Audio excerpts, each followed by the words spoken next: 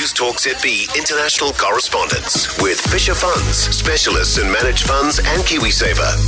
16 to 6, Roman Travers with you this morning. Good morning to you. UK and Europe correspondent is Gavin Gray and joins us now. A very good morning to you, Gavin. The UK has... Hi there, Roman. Oh, nice to meet you, by the way. I should say that, shouldn't I?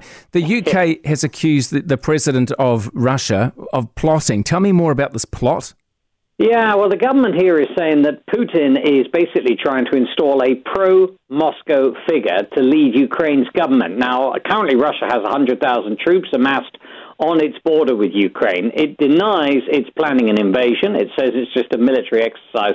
But more and more people are really worried here that Ukraine, which gave up its nuclear power in order to effectively, nuclear weapons in order to effectively satisfy the rest of the world, is now seeming to be extremely vulnerable to those Russian troops. And why might Vladimir Putin want to invade? Well, of course, he's already annexed Crimea. That was part of Russia. Then it was part of Ukraine, and he just walked straight in and took that. And there's a fear that something similar is going to happen again. Now, Russia is denying any plan to attack, but the Foreign Office has actually taken the unusual step here of naming a former Ukrainian MP, Yevhen Murayev, as a potential Kremlin candidate. In other words, put in there by President Putin in order to make Ukraine lean more to Russia than Europe.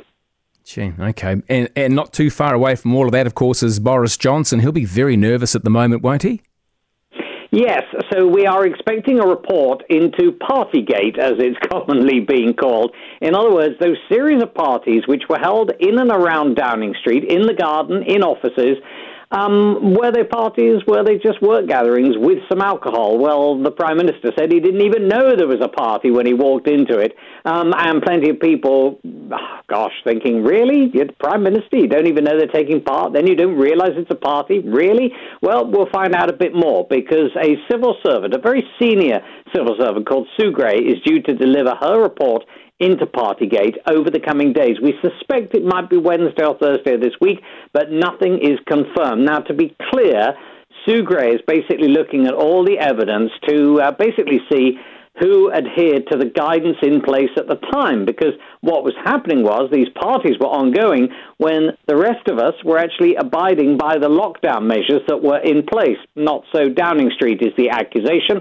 This looks bad on Boris Johnson, bad on the government, bad on British Parliament. But either way, we're going to find out over the coming days from Sue Gray exactly what she thinks happened in that time frame leading up to Christmas, when so many parties were alleged to have taken place. Parties within the parties. Gavin Gray, our UK and Europe correspondent, thank you so much for your time this morning. The text here, if you want to keep in touch with me, I warmly encourage you to do so. It's 9292. News Talk ZB international correspondence with Fisher Funds, quality investments and advice for Kiwis.